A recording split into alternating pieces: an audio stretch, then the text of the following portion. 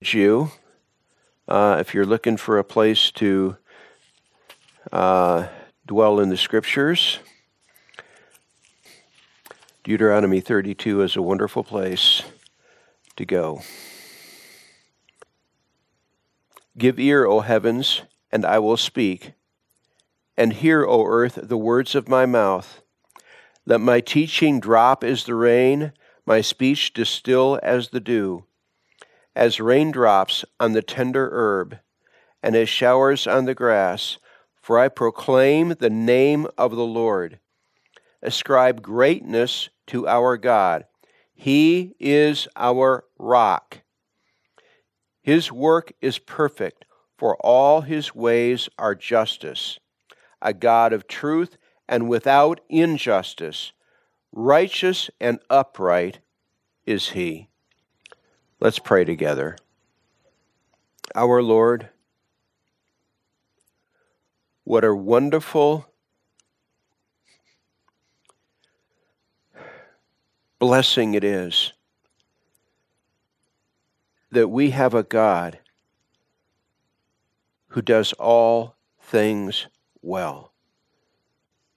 You are a God of truth with no injustice. You are righteous. You always do the exactly right thing in every issue at every moment. You are upright. You are our rock. You do not change. You can be trusted. You are that foundation for us that enables us in this treacherous, fallen world that is in so much upheaval. We are clinging to the rock. And we are so grateful for that stability, for that reality, that you are not just the rock, but you are good in all that you do. We ask that today, in this time that we're meeting together, you will draw us into your presence such that we not only authentically worship you, but that we grow in our understanding of what you are like and what you do. We ask this of you, Good Shepherd, Father, Son, and Holy Spirit. Amen. Hebrews chapter 10. I'm going to begin reading where we closed with last week because it's all one large passage. I'm going to begin in verse 19. Therefore, brethren, having boldness to enter the holiest by the blood of Jesus, by a new and living way, which he consecrated for us through the veil, that is, his flesh, and having a high priest over the house of God, let us draw near with a true heart and full assurance of faith, having our hearts sprinkled from an evil conscience, and our bodies washed with pure water. Let us hold fast the confession of our hope without wavering, for he who promises is faithful. And let us consider one another in order to stir up love and good works, not forsaking the assembly of ourselves together, as is the manner of some, but exhorting one another, and so much the more as you see the day approaching. For if we sin willfully, after we have received the knowledge of the truth, there no longer remains a sacrifice for sins, but a certain fearful expectation of judgment and fiery indignation which will devour the adversaries. Anyone who has rejected Moses' law dies without mercy on the testimony of 2 or 3 witnesses. Of how much worse punishment do you suppose will he be thought worthy who has trampled the Son of God underfoot, counted the blood of the covenant by which he was sanctified a common thing, and insulted the Spirit of grace? For we know him who said, Vengeance is mine, I will repay, says the Lord. And again, The Lord will judge his people. It is a fearful thing to fall into the hands of the living God. But recall the former days in which, after you were illuminated, you endured a great struggle with sufferings, partly while you were made a spectacle both by reproaches and tribulations, and partly while you became companions of those who were so treated. For you had compassion on me in my chains, and joyfully accepted the plundering of your goods, knowing that you have a better and an enduring possession for yourselves in heaven. Therefore, do not cast away your confidence, which has great reward. For you have need of endurance, so that after you have done the will of God, you may receive the promise. For yet a little while, and he who is coming will come and will not tarry. Now the just shall live by faith. But if anyone draws back, my soul has no pleasure in him. We are not of those who draw back to perdition, but of those who believe to the saving of the soul. As the teaching has gone on, and as we've noted earlier, as Barnabas, and yes, we can have this discussion later, Barnabas is the author of Hebrews. As Barnabas has taught them, he's been teaching them, rebuking them, teaching them, rebuking them, teaching them, rebuking them, because they need a rebuke that will lead them to repentance. That will lead them to repentance. These are a people who, when Barnabas and his nephew Mark went to North Africa and they started these churches in North Africa, which was part of the Roman Empire, they started these churches. They would do just as Barnabas had done in association with Paul formerly. When they would go into a new town or city, the very first place they went was the synagogue. Why would they go to the synagogue? Well, because there were Jews there, and they were Jews. They wanted to win the Jews to Christ, but also around the outside edge of the congregation in the synagogue would be the Gentiles who were called God-fearers. And so they were actually reaching a combined audience of Jews and Gentiles who were seeking out already the God of Abraham, Isaac, and Jacob as the authentic God. They were sick to death and done with the pagan gods. They were there because they wanted to worship and serve the true God. And so they would go to those places. Every time they went to a new city, they would go to the synagogue, and that would be the beginning. Then it would reach out from there. And so when Barnabas and Mark went to North Africa, they followed that same format. And most of the people that apparently embraced the gospel in their ministry were Jewish people who had heard about Jesus, but they didn't have any immediate testimony about him until Barnabas and Mark came, brought them the gospel. They embraced it heartily. There was a massive turning in many of those communities. There was a large turning to Jesus of Nazareth as God the Son become flesh. A brother earlier read to us the Apostles' Creed, which is a great summary of the reality that is Christianity. The description in that: we believe in God the Father, maker of heaven and earth, and in Jesus Christ, his only begotten Son, our Lord. Crucified, dead, buried, raised from the dead. He is our Redeemer. And so they embrace that reality, which is reflected in both the Old and the New Testaments. The Trinity is easy to find in the Old Testament as well as the New. They embraced that. They heartily embraced. And even when Barnabas was with them, they were experiencing persecution. They were experiencing opposition in the passage that I read. Barnabas says, "You even endured with me when I was in chains." So there was opposition against them.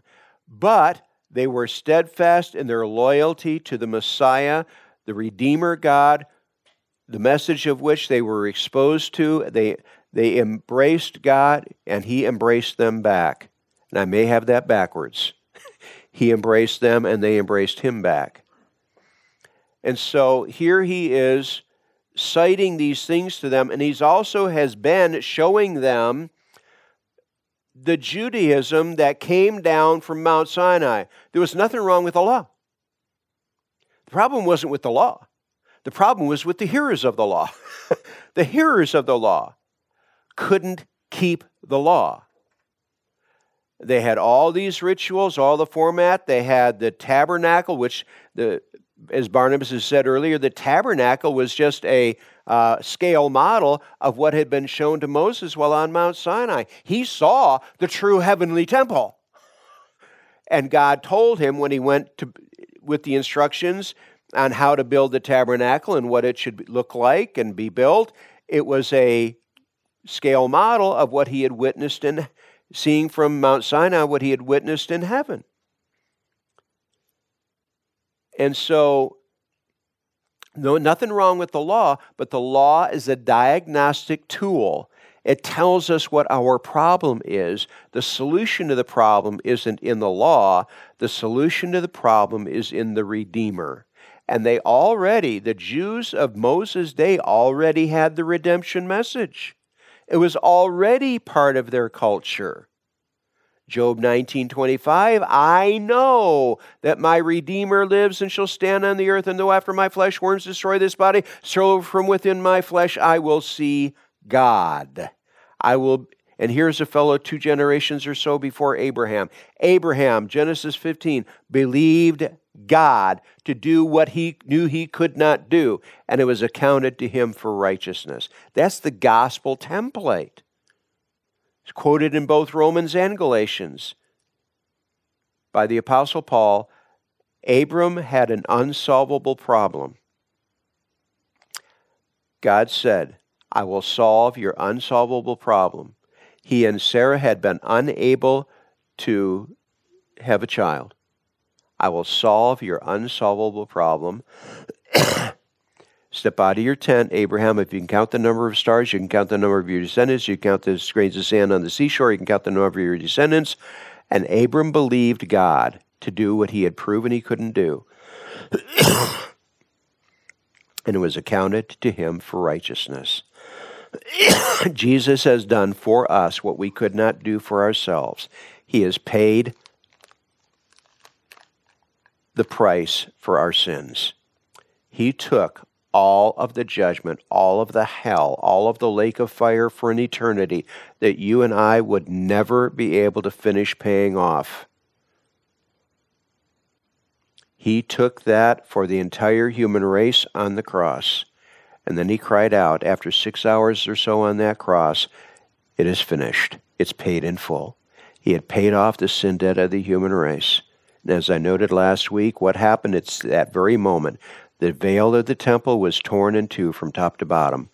Suddenly they can see into the holiest of all, the Holy of Holies.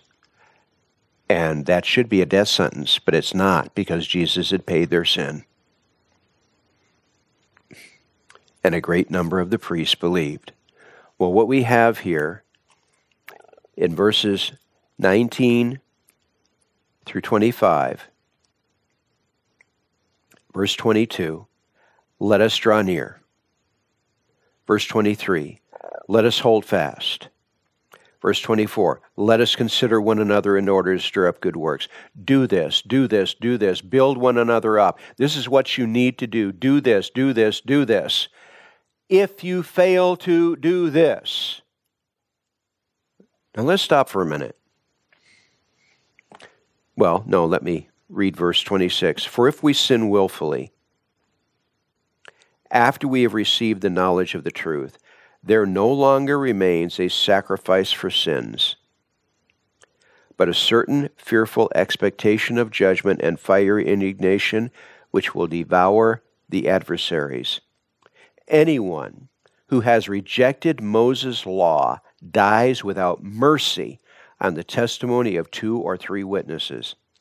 Of how much worse punishment do you suppose will he be thought worthy who has trampled the Son of God underfoot, counted the blood of the covenant by which he was sanctified a common thing, and insulted the Spirit of grace. For we know him who said, "Vengeance is mine, I will repay," says the Lord. And again, the Lord will judge his people. It is a fearful thing to fall into the hands of the living God. He's given them that command. He's given that encouraging word, let us do these things. Let us draw near. Let us hold fast. Let us consider one another. This is what you need to do to restore your walk as individuals and as congregations with the Lord. But if you don't, stop and think about this. What has God the Father done for you? God the Father, the measure of his love is so high. His mercy is immeasurable. God so loved the world. The world is God's enemy. Left to ourselves, every single member of the human race is God's enemy. Paul lays out these scriptures from the Old Testament in the book of Romans. All have sinned and fallen short of the glory of God. There's none righteous, no, not one. There is none who does good. All of our righteousness is filthy rags.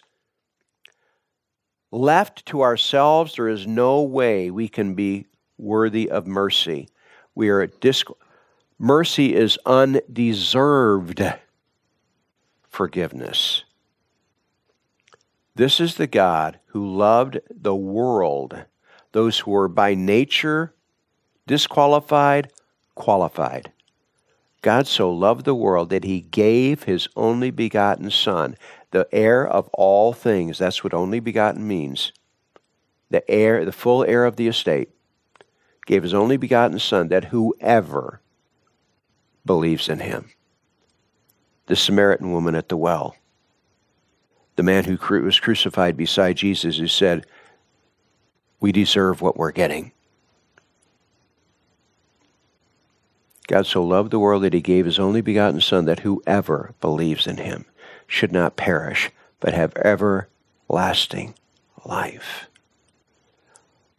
This is the God who offered his Son on a cross, and not only what the Romans did to Jesus, but God the Father poured out the judgment due to the human race for an eternity in the lake of fire on his Son on the cross. The invisible elements of Jesus' pain paid sin's price for us, freeing his Holy Father to forgive us. And he pursues us with that message. He hunts us down. He tracks us down. What if we then say, "Oh, I don't need that. I gave my Son to pay sin's penalty for you. I judged my Son on the cross for your sin. Oh yeah, but I don't need that. I don't need that help to be welcomed by you. I gave my Son. My Son experienced pain that cannot possibly be measured to rescue you. Will you not accept that rescue? Oh, I don't need that rescue. The same God who so loved the world that he gave us his only begotten Son also loves his Son and reveres his Son's willingness to go to the cross and bear sin's penalty for us. You have just poked the holy God right in the eye. As if you can get away with it? No. You have done the most wicked thing a human being could possibly do. You rejected the mercy I made possible for you through this unimaginable gift. What do you think that God, who loves his Son, our Lord Jesus Christ, that much is going to do when you disregard what he did for you on the cross? You ain't seen wrath like you're going to see. If we sin willfully after we have received the knowledge of the truth, where can I go? There is nowhere else to go. And if I, as a follower of Jesus, now am turning my back on him and going away because I'm not willing to pay the price of being loyal to him when he already paid sin's price for me and is loyal to me on the cross, if I'm not willing to be loyal to him, God takes personal offense at that. You have set yourself up for judgment. If we sin willfully after we have received the knowledge of the truth, there no longer remains a sacrifice for sins. There is no avenue to find redemption. It's Jesus or nothing. There no longer remains a sacrifice for sins, but a certain fearful expectation of judgment and fiery indignation which will devour the adversaries. You can expect judgment. Anyone who has rejected Moses' law dies without mercy on the testimony of 2 or 3 witnesses. If you commit a murder, and they've got at least 2 witnesses to say that, by the way, in the law of Moses, it wasn't just you and the accuser. No, there had to be at least 2 accusers, better than that, 3 or more. But if you died without mercy on the testimony of 2 or 3 witnesses, of how much worse punishment do you suppose will he be thought worthy who has trampled the Son of God underfoot? You murder a person. You can be condemned, you can be stoned to death. Under the Leviticus, the law of Moses, that's the outcome. That's a fallen human being that you just murdered.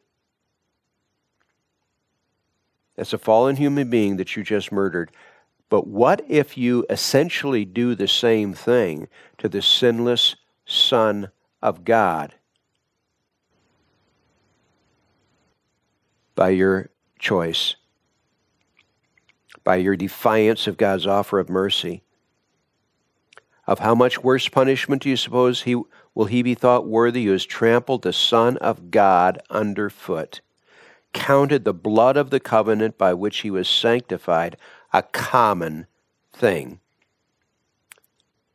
and insulted the Spirit of grace, trampled the Son of God underfoot, counted the blood of the covenant by which he was sanctified a common thing, and insulted the Spirit of grace.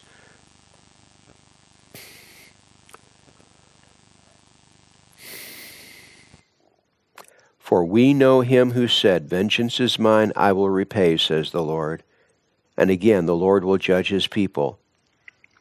You don't want to face God as your judge in the sense of a condemning judge.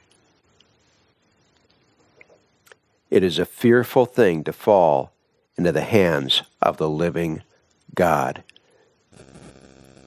You don't want to be a rejecter.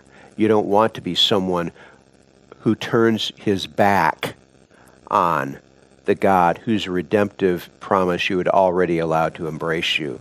Don't be a disloyal follower of Jesus. God will address the issue.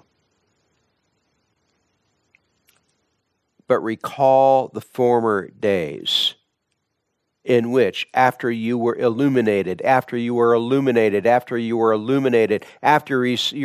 the light, what did Jesus say? I am the light of the world.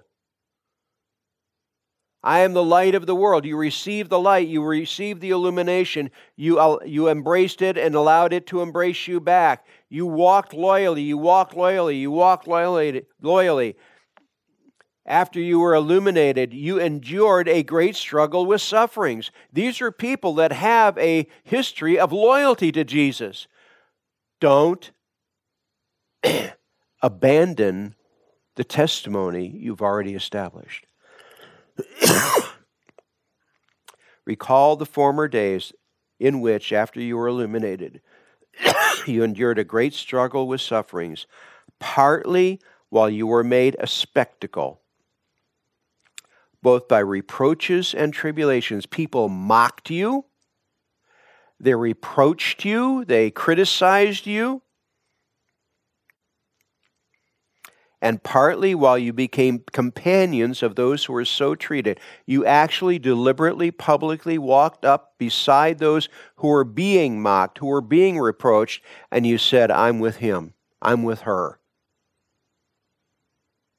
You had publicly taken that stand with them and started receiving the reproach and the tribulation yourself. You became companions of those who were so treated. For you had compassion on me in my chains, and joyfully accepted the plundering of your goods. You came and served me while I was in chains, while I was in a dungeon. You publicly came out when you came to the dungeon to bring me resources, to bring me food, to bring me clothing, to bring me comfort. You were taking a public stand.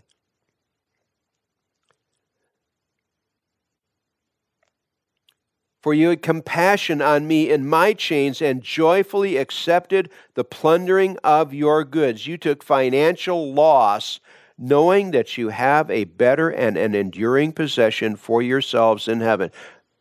Ladies and gentlemen, I don't know who I'm stealing this from. There's a payday someday. There's a payday someday. The day is coming when we will stand, all those who are authentic followers of the Lord Jesus. It's called the judgment seat of Christ, the Bema seat. It's called the judgment seat of Christ. It is not a judgment for punishment.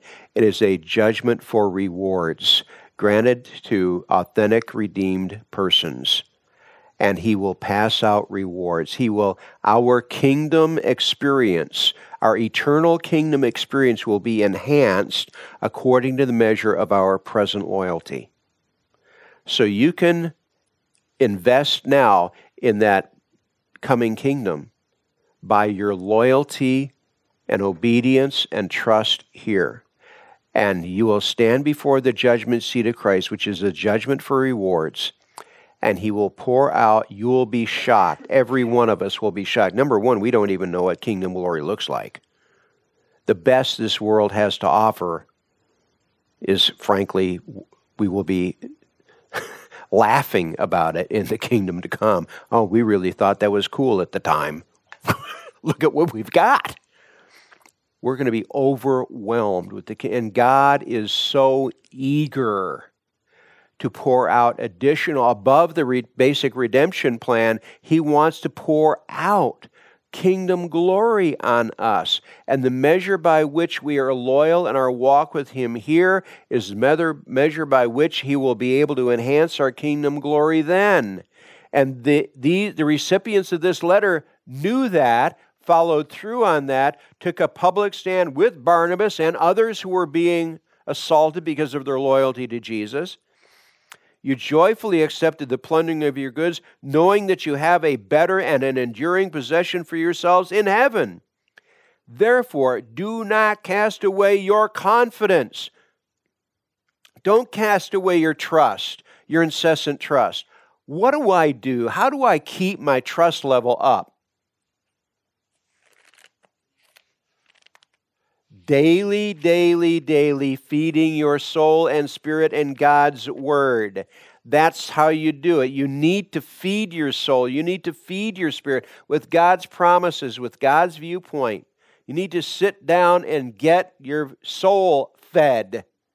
That's how you keep your energy level up in your walk with our Lord in this hostile environment.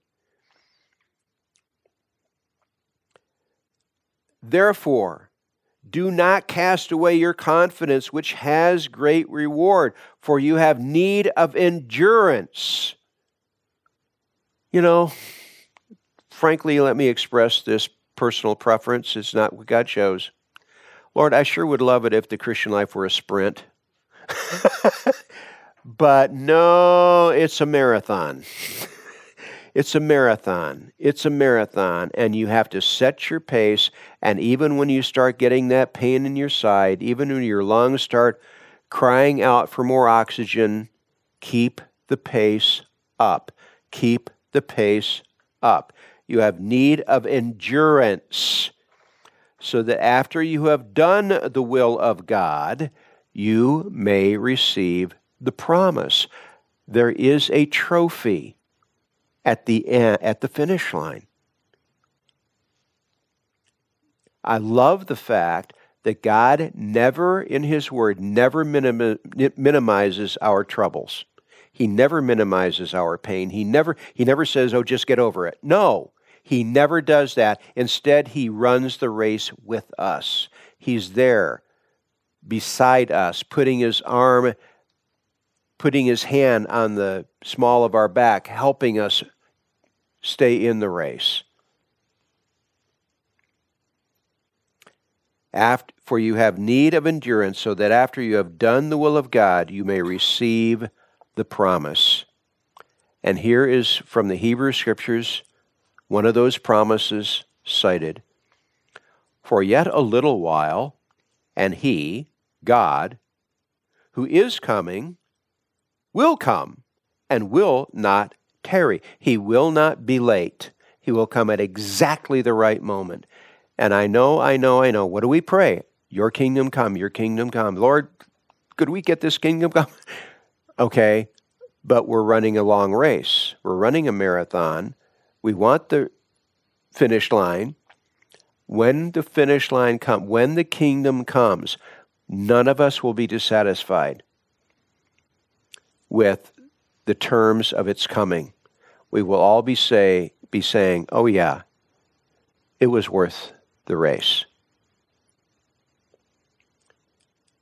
For yet a little while, and He who is coming will come and will not tarry. He won't be late.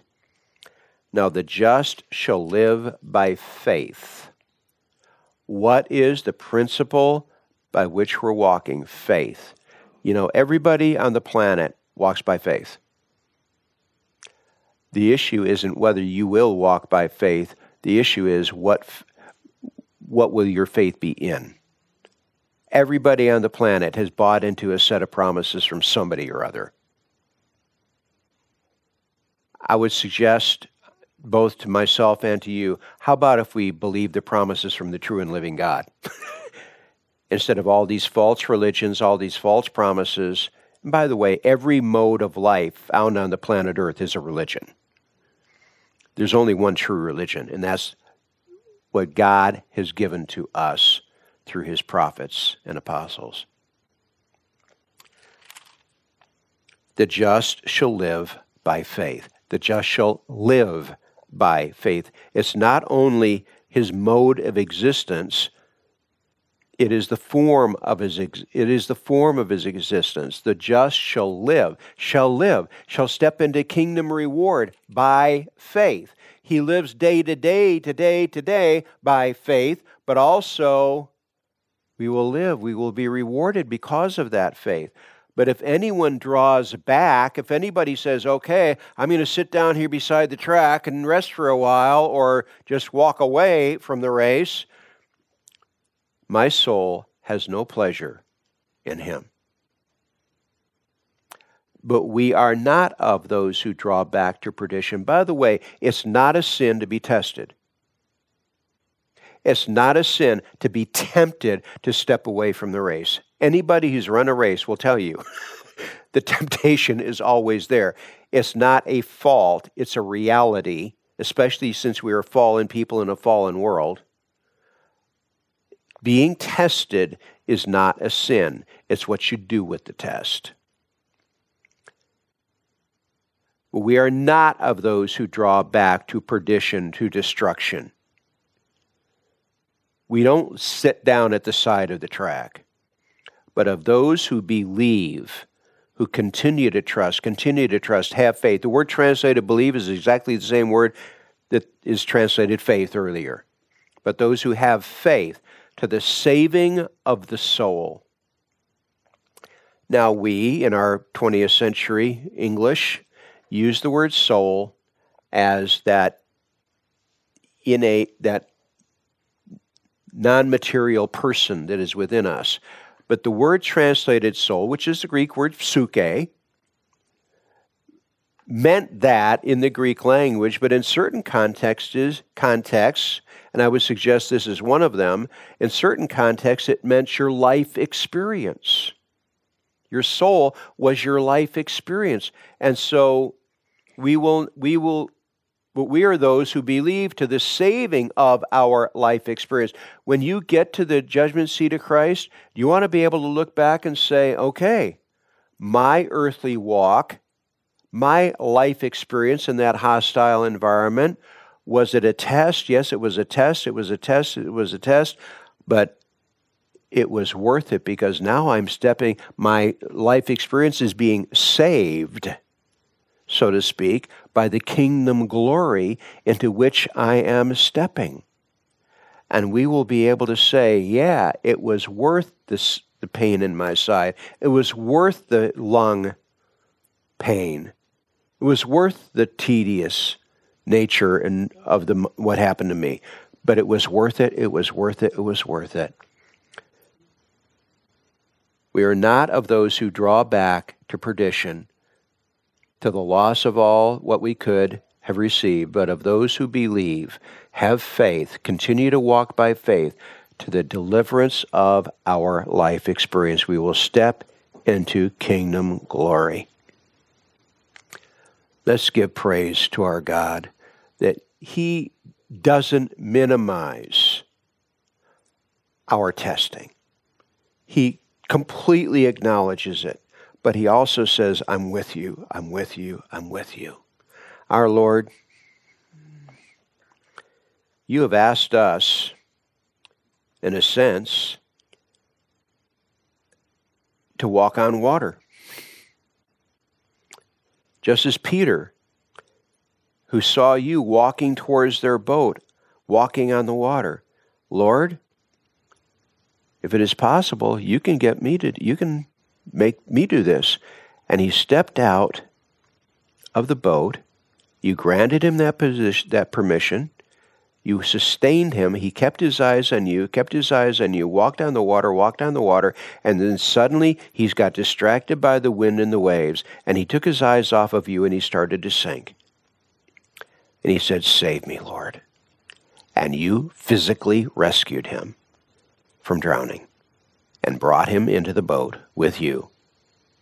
Our Lord, in a sense, you have asked us to walk on water, to step out into this dangerous environment. But you also are the one who holds us up. Enable us, we ask, this coming week to keep our eyes on you, to walk by faith unto your glory and our deliverance and our coming kingdom glory. We ask this of you, good shepherd Jesus, true, loyal God and friend. Amen.